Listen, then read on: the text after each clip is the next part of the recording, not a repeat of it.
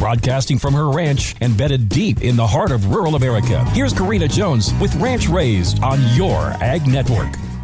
It's Tooth Fairy Tuesday today on Ranch Raised. So today is National Tooth Fairy Day, and once this was brought to my attention, I had some curiosity around why we're celebrating this, and frankly, who in the world thought of this fanciful concept. Well, what I found was the origin of tooth fairies dates back to 13th century England. The tradition of a child receiving a gift for a lost tooth can be traced back to medieval Europe. As part of this tradition, children would receive a small fee from their parents when they lost their first tooth. This is because teeth were a symbol of good luck and prosperity. Some Viking warriors would even wear a string of teeth as a necklace during battle to protect them. The closest counterpart of the modern tooth fairy came in the form of an 18th century French fairy tale. However, the first written American record of a reference to the tooth fairy dates back to 1908 in the Chicago Tribune, when an article which the author Lillian Brown provided parents with a magical suggestion on how to get their children to loosen up their milk teeth and have them pulled. That suggestion was, you guessed it, telling your kids that the tooth fairy would leave 5 cents under their pillow for every tooth lost.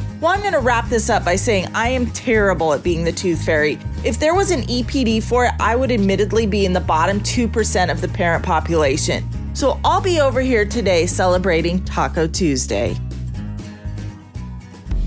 Purple Wave Auction understands that it takes the right equipment to maximize profits in the field. That equipment is up for auction every week at purplewave.com. Bid on hundreds of items from John Deere, Kubota, Case IH, and more. Our marketplace transparency makes bidding on those tractors, balers, and sprayers safe and easy. Equipment sells to the highest bidder regardless of price. Get started now at purplewave.com. Purple Wave Auction. Straight, simple, sold.